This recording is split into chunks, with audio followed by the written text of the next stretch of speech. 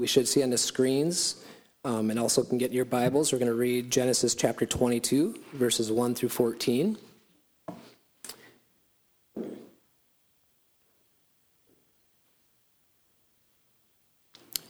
Genesis 22. After these things, God tested Abraham and said to him, Abraham, and he said, Here I am. He said, Take your son, your only son, Isaac, whom you love, and go to the land of Moriah, and offer him there as a burnt offering on one of the mountains of which I shall tell you.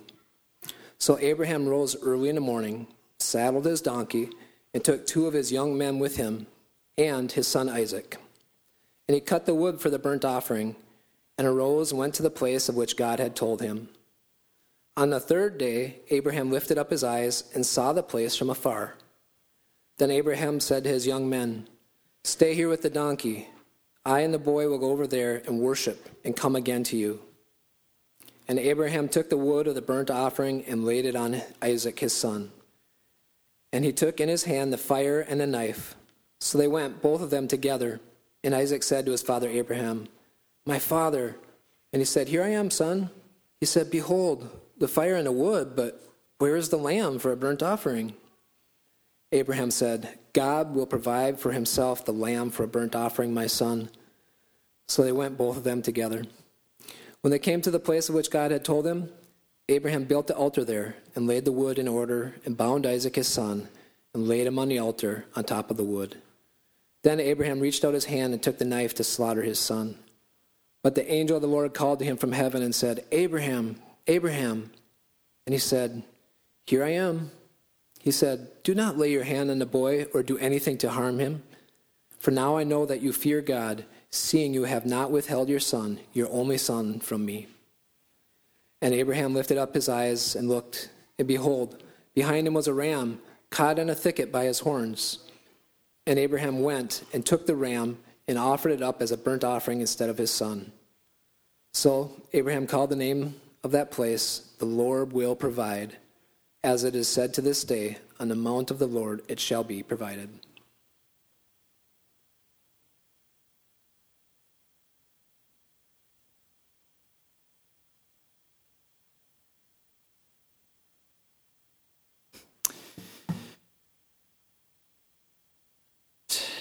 A lot of people who are enduring intense faith-testing trials.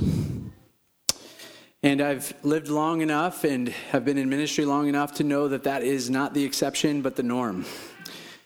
How are we going to endure? Is the question I want to bring. Even more than that, how are we going to trust our Heavenly Father in the midst of these trials that we are walking through?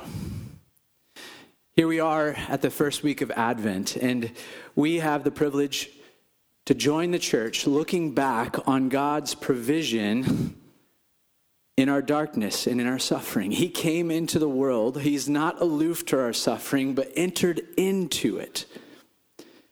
And we need this reminder every single week. We light this candle. We think about what he's done in coming every year because we need to see tangible examples of how the Lord is present in our suffering. We see it in his word every single week.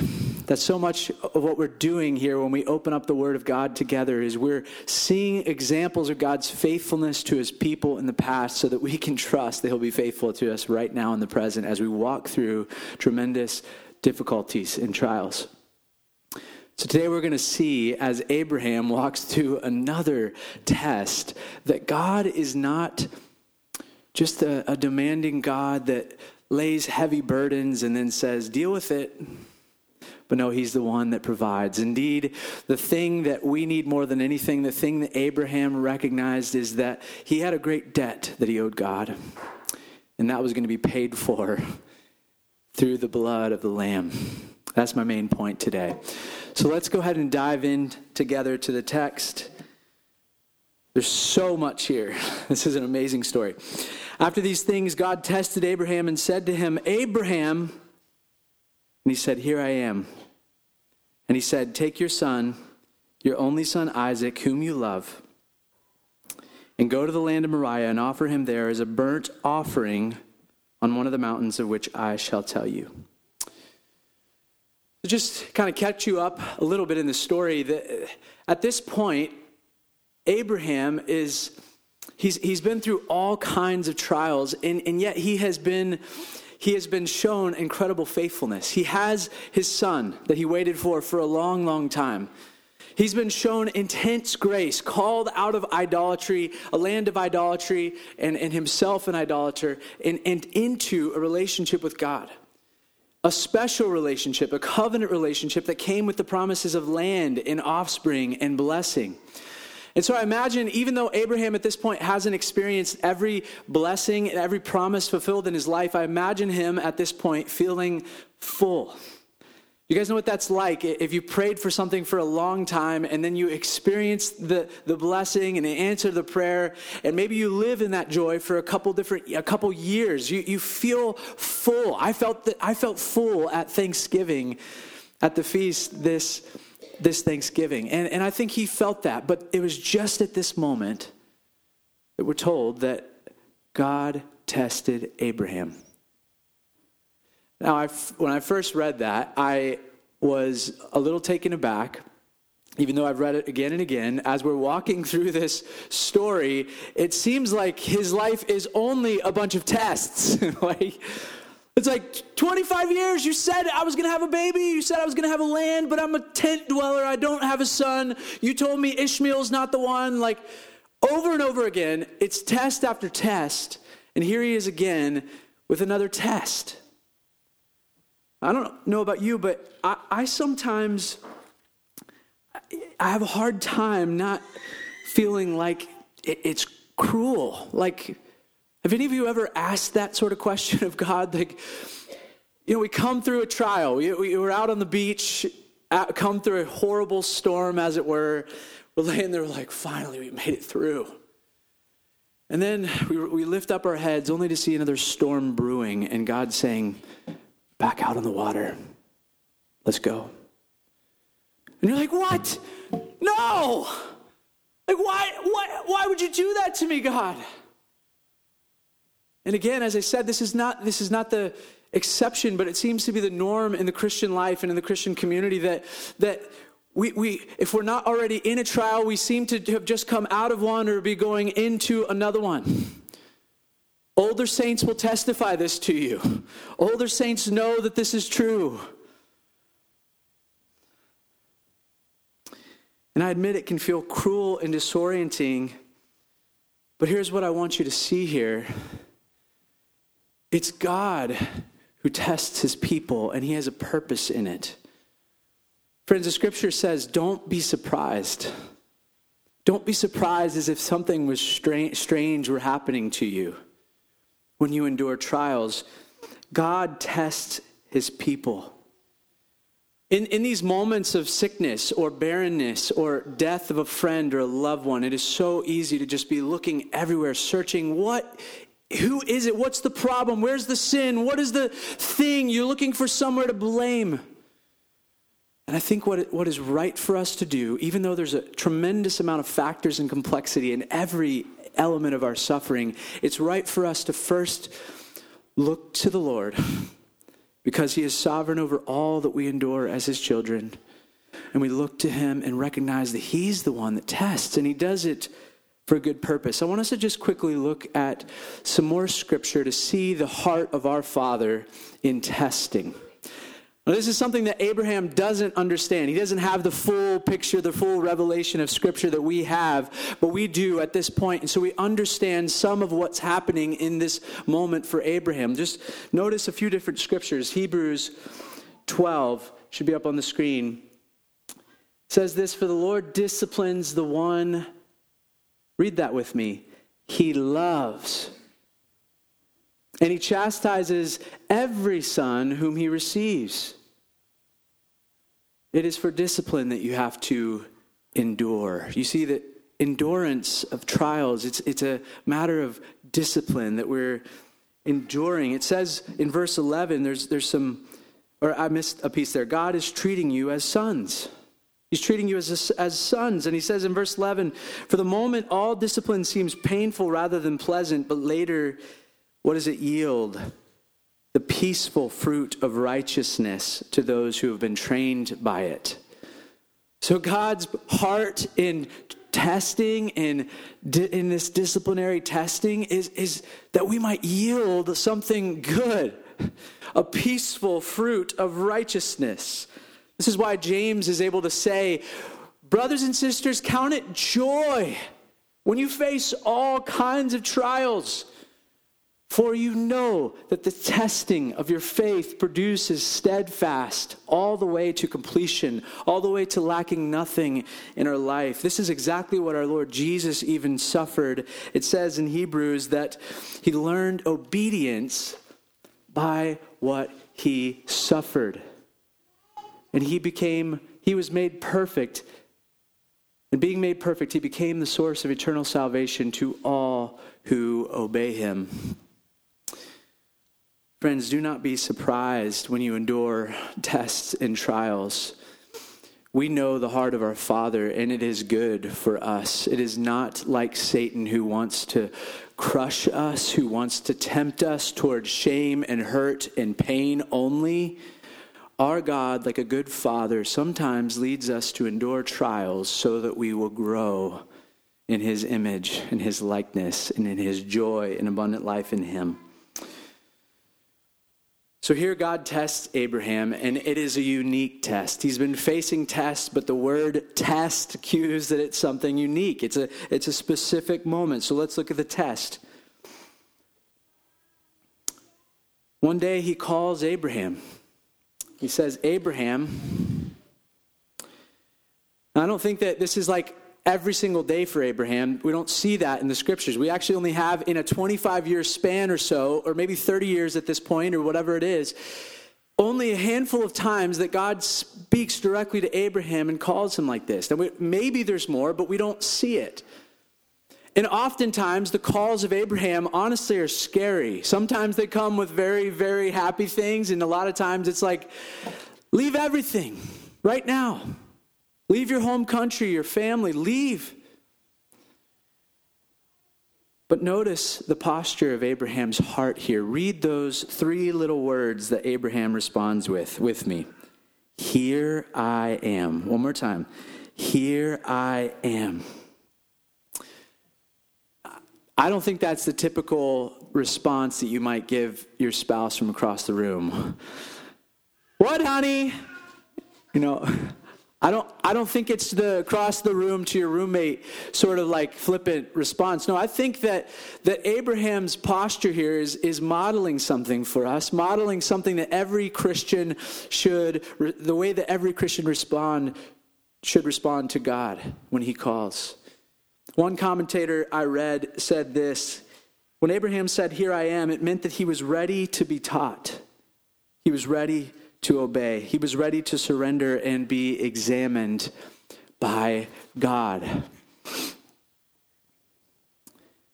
When we hear the Lord call our name, and here's the truth, we hear him every single time we hear the word read, we hear it every time it's taught, in so many other instances. Friends, our response to the Lord should be, here I am, Lord, whatever you have, whatever the cost, I'm your servant. Then Abraham heard the shocking request. Give me your son, your only son. Offer him to me as a burnt offering on Mount Moriah, in the land of Moriah. You may be so familiar with this story, and I think even in your familiarity, I would hope that your heart or your gut reaction is not, oh yeah, sure, what's the big deal? No, it's like, God, are you serious? Like, first of all, God, what would you want? What would be the benefit of this offering? A child sacrifice? Is that really what pleases you?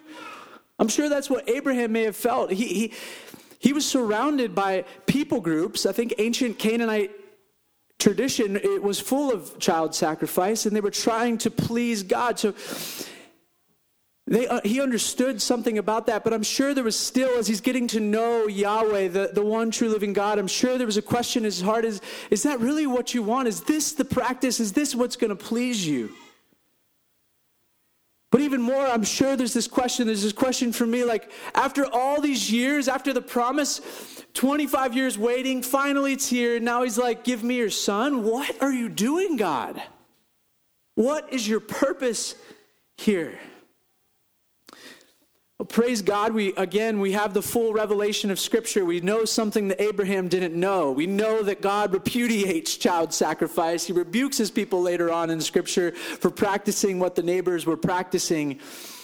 We also know the end of this story. We get to see the beginning and the end together. But Abraham didn't know that. And so he's faced in this moment with a huge predicament, another fork in the road moment for him. And friends, this is the experience of the Christian. With every test, with every trial that we're called through, God asks that we would trust him and that we would come with him, that we would follow his every word, that we would say, yes, Lord, whatever you say right now, I'll do it. He's either going to completely surrender to the Lord in this moment, or he is going to say, I've got a better path. I've got a better plan. And that is the decision every one of us are faced with on a daily basis in our relationship with God. So what is God doing here? What is his heart? If he's not truly interested in child sacrifice, what is he doing? Well, I believe that in asking him to offer this costly sacrifice, indeed the costliest sacrifice, it's the hope of his family, it's the hope of his future, it's the fulfillment of the promise. In asking him to give this, what he's inviting Abraham to do is to show his full devotion and surrender to God. He's inviting him to say, Lord, I trust you. And I'll go where you go. I'll do what you say. This is what covenant relationship with God looks like. It's to say, your terms, not mine. I am allegiant to the Lord. I am not Lord. You are God. You are Lord. Now, but I want you to notice also in asking this, God's posture, his tone. It's not cold here. Do you see those words? He says, take your only son, Isaac. Take the son you love. God knows what he's asking. This request comes in the midst of a process, of a history, of intimate relationship experience that they had together. God knows that he has promised that the offspring was going to come through Isaac. He knows that he has sent away Ishmael and that he's already suffered that cost, that loss. And yet he still asks of it from Abraham. He asks for all of Abraham. He asks for the costliest thing. And again, just bringing it into our context, friends, if you have a child, you cannot imagine what a cost it would be to be asked this. Imagine that test. Imagine what he would have been feeling. Imagine the night that he spent. Who knows if he shared this with Sarah? Who knows what kind of wrestle he had all night long as he's sleepless and he has no appetite and he's wrestling with what he's about to do. And that's just when we read verse 3, these crazy words. Abraham rose early in the morning and he saddled his donkey and he took 2 of his young men with him and his son Isaac. And then just get the picture here. He goes on cutting the wood. This is why we need to slow down in Scripture, right? Like just that one thing. Obedience looks like chop. Set it aside. Oh God, why? Chop. Knowing that every single one of those logs is going to be the fuel that takes his son's life. He chops the wood.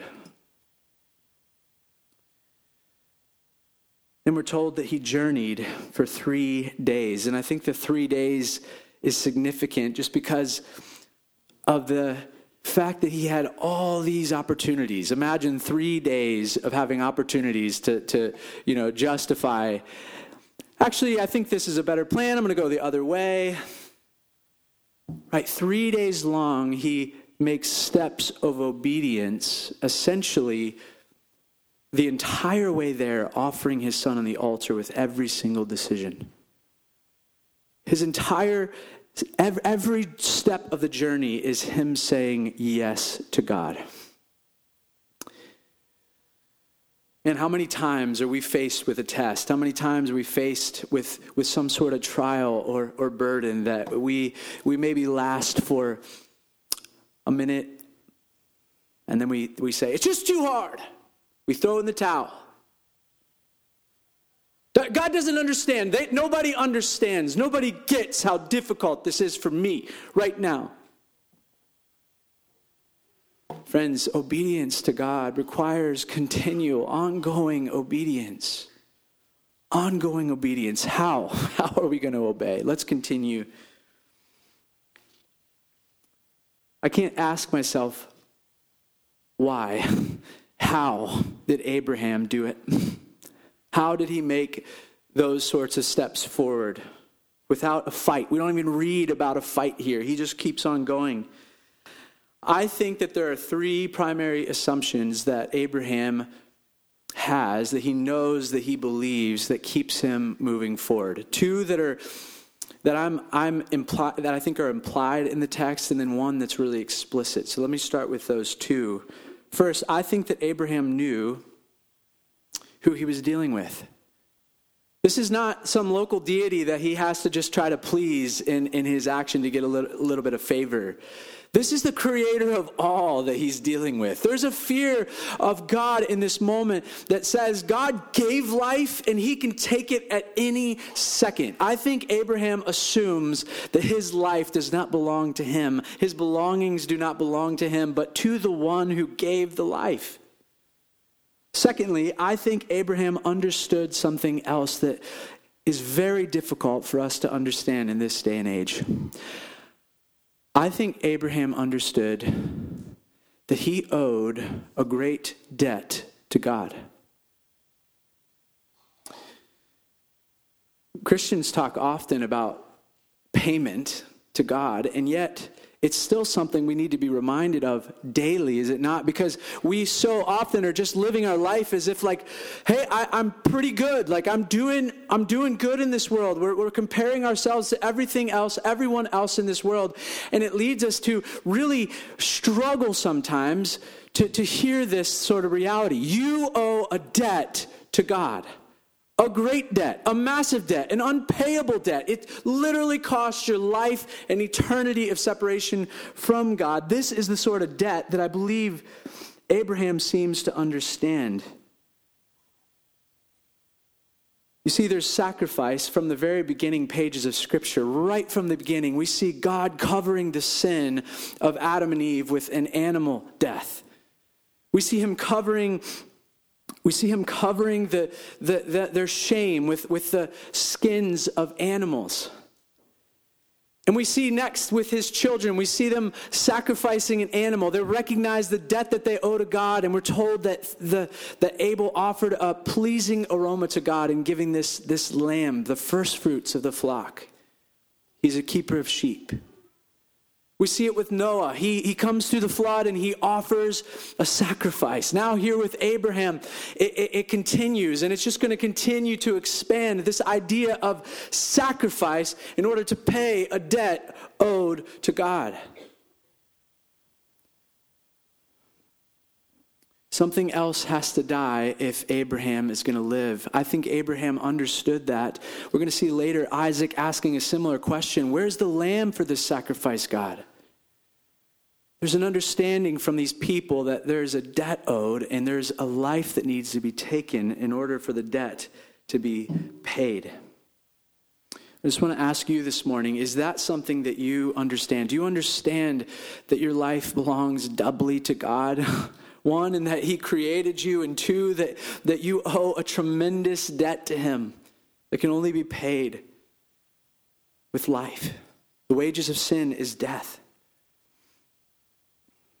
Friends, if that's not something that you live your life if you don't live your life on those assumptions, I can tell you that there's little chance that when God calls you through a trial that's extreme, or if he asks you to do something that is difficult for you, there is little chance that you're gonna obey the Lord in that moment. Here's what I mean. I think that so often you hear people losing their faith. One of the primary reasons people describe as losing their faith, it's because of this problem of suffering and evil. It's this problem where people are going through some tremendous trial, some loss of family or friend or something else, some trauma, and they often come away just saying, like, God, how can God be good in letting me, a good person, suffer?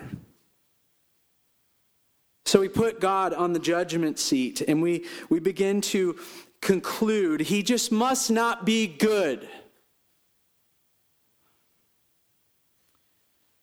And I would say to the person who's suffering and the person who's struggling with something like that, I'm seriously thankful that you're trying to understand God in the midst of your suffering. That's good. We should wrestle with God in the midst of our suffering. And yet, there's false assumptions that are leading you to a false conclusion, a false judgment about God. This is what the problem is that we fail in those moments to understand that we exist only by God and for God. And two, that it's not God that is ultimately the reason for suffering, but it is sin that is the chief cause of suffering in this world. God indeed created everything good, and sin of mankind, rebellion against God's good world, brought death and destruction into the world. So, friends, I believe that for us to understand, for us to be able to endure trials, for us to be able to go forward, we need, with Abraham, to understand those two assumptions. We're created by God and for God, and we owe him a great debt. Therefore, he can ask us at any moment, at any time, to give anything to him. Now, here's the third assumption that I think led Abraham. And that is that Abraham believed that God would be faithful to his word. And this is where we see that explicitly in the text. Look at verse 5. We're told that when Abraham saw the place the Lord called him to offer Isaac, he said to his young men, "Stay here with the donkey. I and the boy will go over there and worship and come again to you."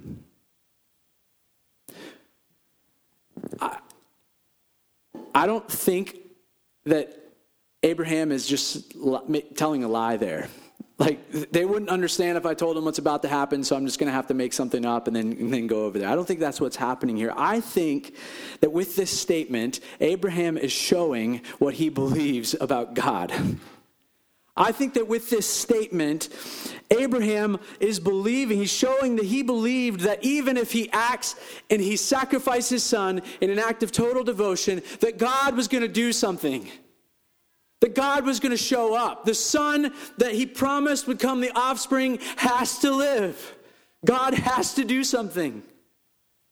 He's coming back with me, he would say to his servants, to these young men.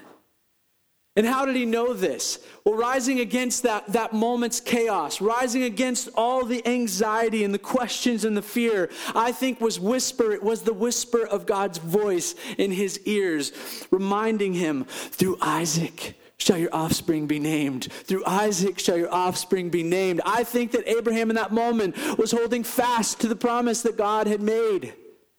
He believed that if God said that it was going to come about. And it led him forward.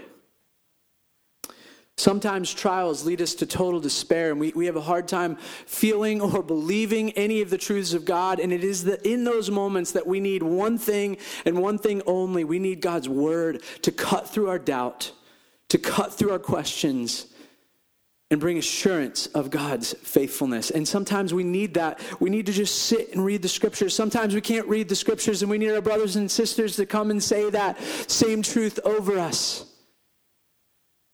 But it is God's word that brought him to this moment.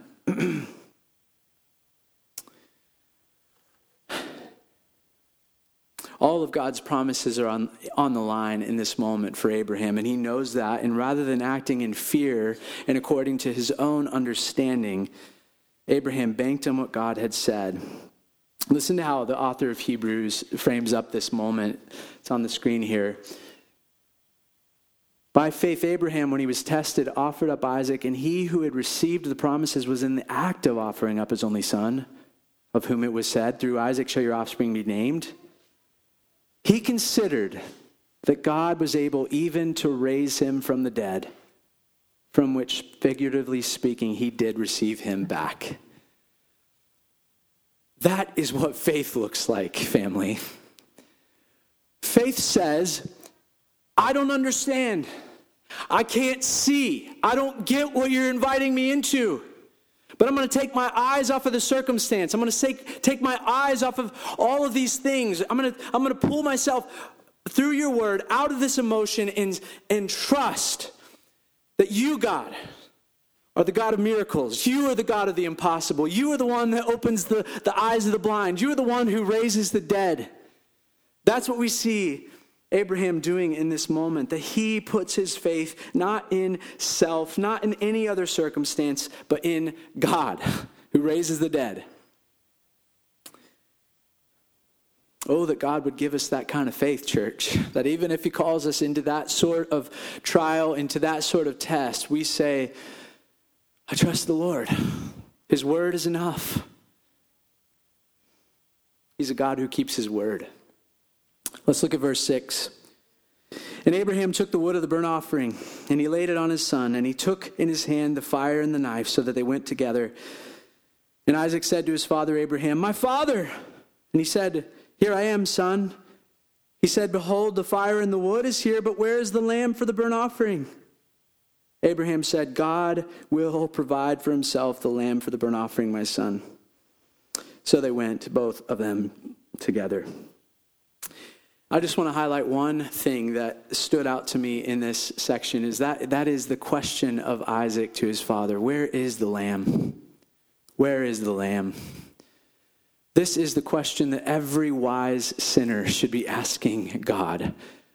Lord, I owe you a great debt. Where is the lamb? Where is the payment for my sin? Where is the lamb? Unless we understand the need for the lamb, there is no understanding the need for Jesus. There's no coming to him. There's no staying with him. Friends, we have to understand that and be asking that. We need provision for our sin.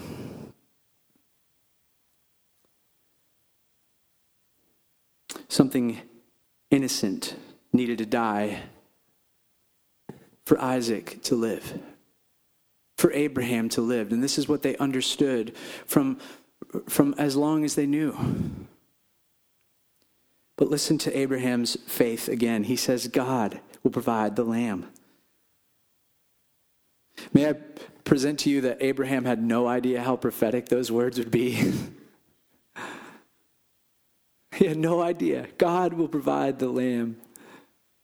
Listen now to verse 9 and following. I'm just going to summarize this here for us. Here we are at the mount. The moment has come. And he begins to build the altar stone by stone. It says he puts the wood in order. You guys know what it's like to build a fire, just one step at a time. Then we're told he binds his son Isaac. He ties him up. Notice that there's not a struggle here with Isaac. There's a willing submission, and yet I think also we could assume that Isaac is beginning to say, What are you doing? What's happening? But he continues to bind him. He continues to move forward and laying him up on the altar. There's just every single step. He's acting in obedience to the very word of the Father. He's listening. He's obeying. He's putting him up on the altar, laying him on top of the wood. It says he takes the knife out of its sheath, and he comes up and he's about to do it. I'm sure they're both beginning to sob and weep in this moment. And he lifts the knife. And says the angel of the Lord called him and said, Abraham, Abraham, don't harm the son. He says, now I know that you fear God. Seeing that you have not withheld your only son, the son you love.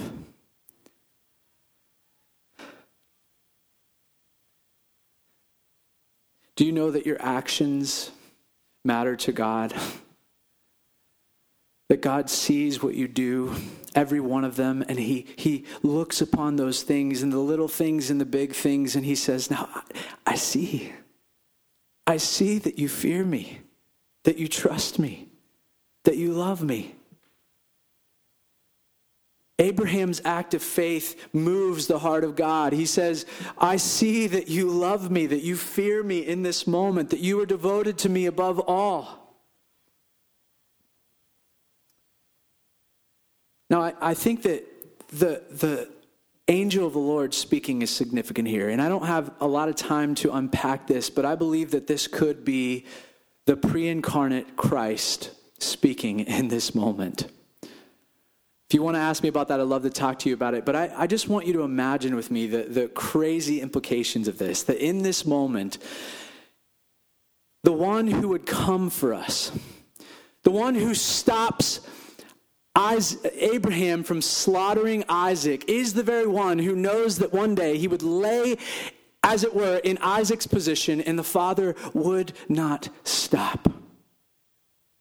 The Father would offer up his Son willingly, freely. Jesus would go to the cross as an act of submission and as an act of love for us. Imagine that. He stops him in that moment. And then look at this. In verse 13, Abraham lifted up his eyes and he looked, and behold, behind him was a ram caught in a thicket by his horns. That is a male lamb. And Abraham went and took the ram and he offered it up as a burnt offering. Notice these words, instead of his son. And so Abraham called the name of that place, the Lord will provide. As it is said to this day, on the mount of the Lord, it shall be provided.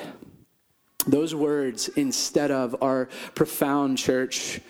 What we see here is an act of substitution. God did, in fact, provide the lamb, just as Abraham in faith proclaimed. But it was so much bigger than he knew. From the day that this happened, the people were saying, on the mount, God will provide. They didn't even understand what they were saying. Not until 2,000 years later, when God would lay the wood upon his son Jesus' back, and Jesus would carry that cross up the wooden hill. He wouldn't stop. He would go all the way, even to the very last breath. He was obedient to the Father, and the Father didn't stop. He crushed his son willingly. He offered him up as a substitute instead of you and I.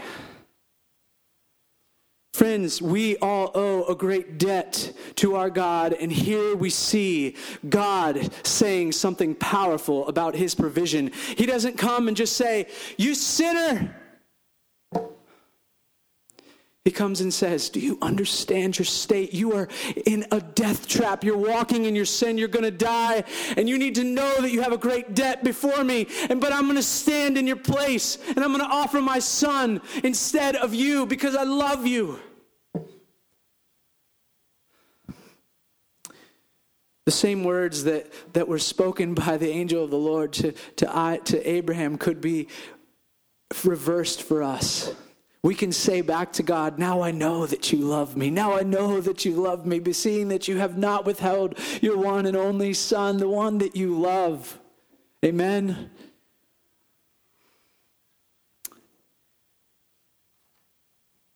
Jesus went up the same hill. The scholars believe that Mount Moriah it's actually in 2 Chronicles, the exact place where Solomon would build the temple.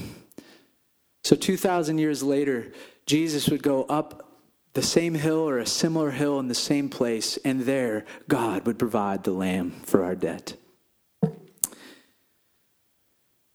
Friends, we owe a great debt to God, and God has provided the lamb in place of our sin by the blood of the lamb. I just want to finish with some application quickly here for us. When you read a passage like this, how should we live? What do we do in light of what we just read? Well, first, you must acknowledge, friends, that we need a lamb. We need a lamb. Maybe you're here today and the Christianity thing just is not making sense. Well, it starts there. If you don't understand your need for a lamb, you will not understand your need for Jesus. Second, you must accept the provision that God has given us in his Son. You see in this moment that Abraham just simply reached out and he took the lamb and he offered it there in place of his son. And friends, it's as simple as that. We are welcome to put our faith in Jesus. Simple belief, simple reaching out. God invites you, come to him right now. Receive the provision that he has given. It is Jesus Christ. There is no other provision. There is no other lamb. He says, come to me, all who are weary and heavy laden with a burden of debt, and I will give you rest. I will set you free. I will give you life. It is Jesus who is the provision for our sins, so don't reject him. And if you reject him, friends, you still owe the debt. You still owe the debt before God.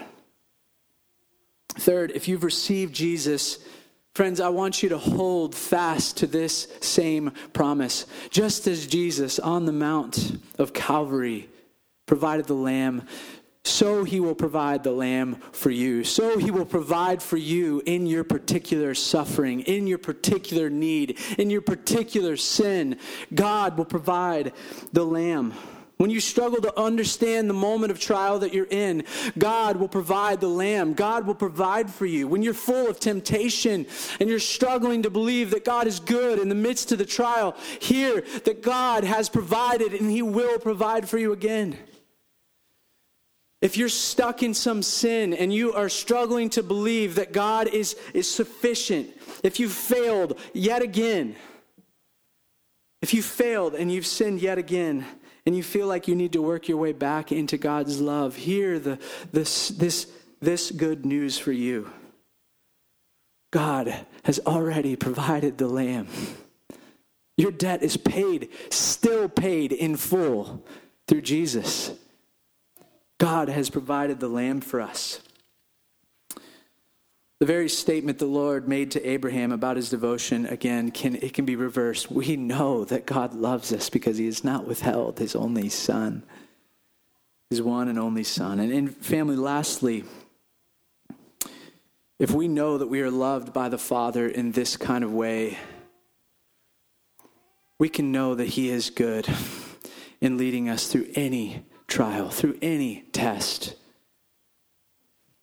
And we can keep walking forward in trust, in obedience.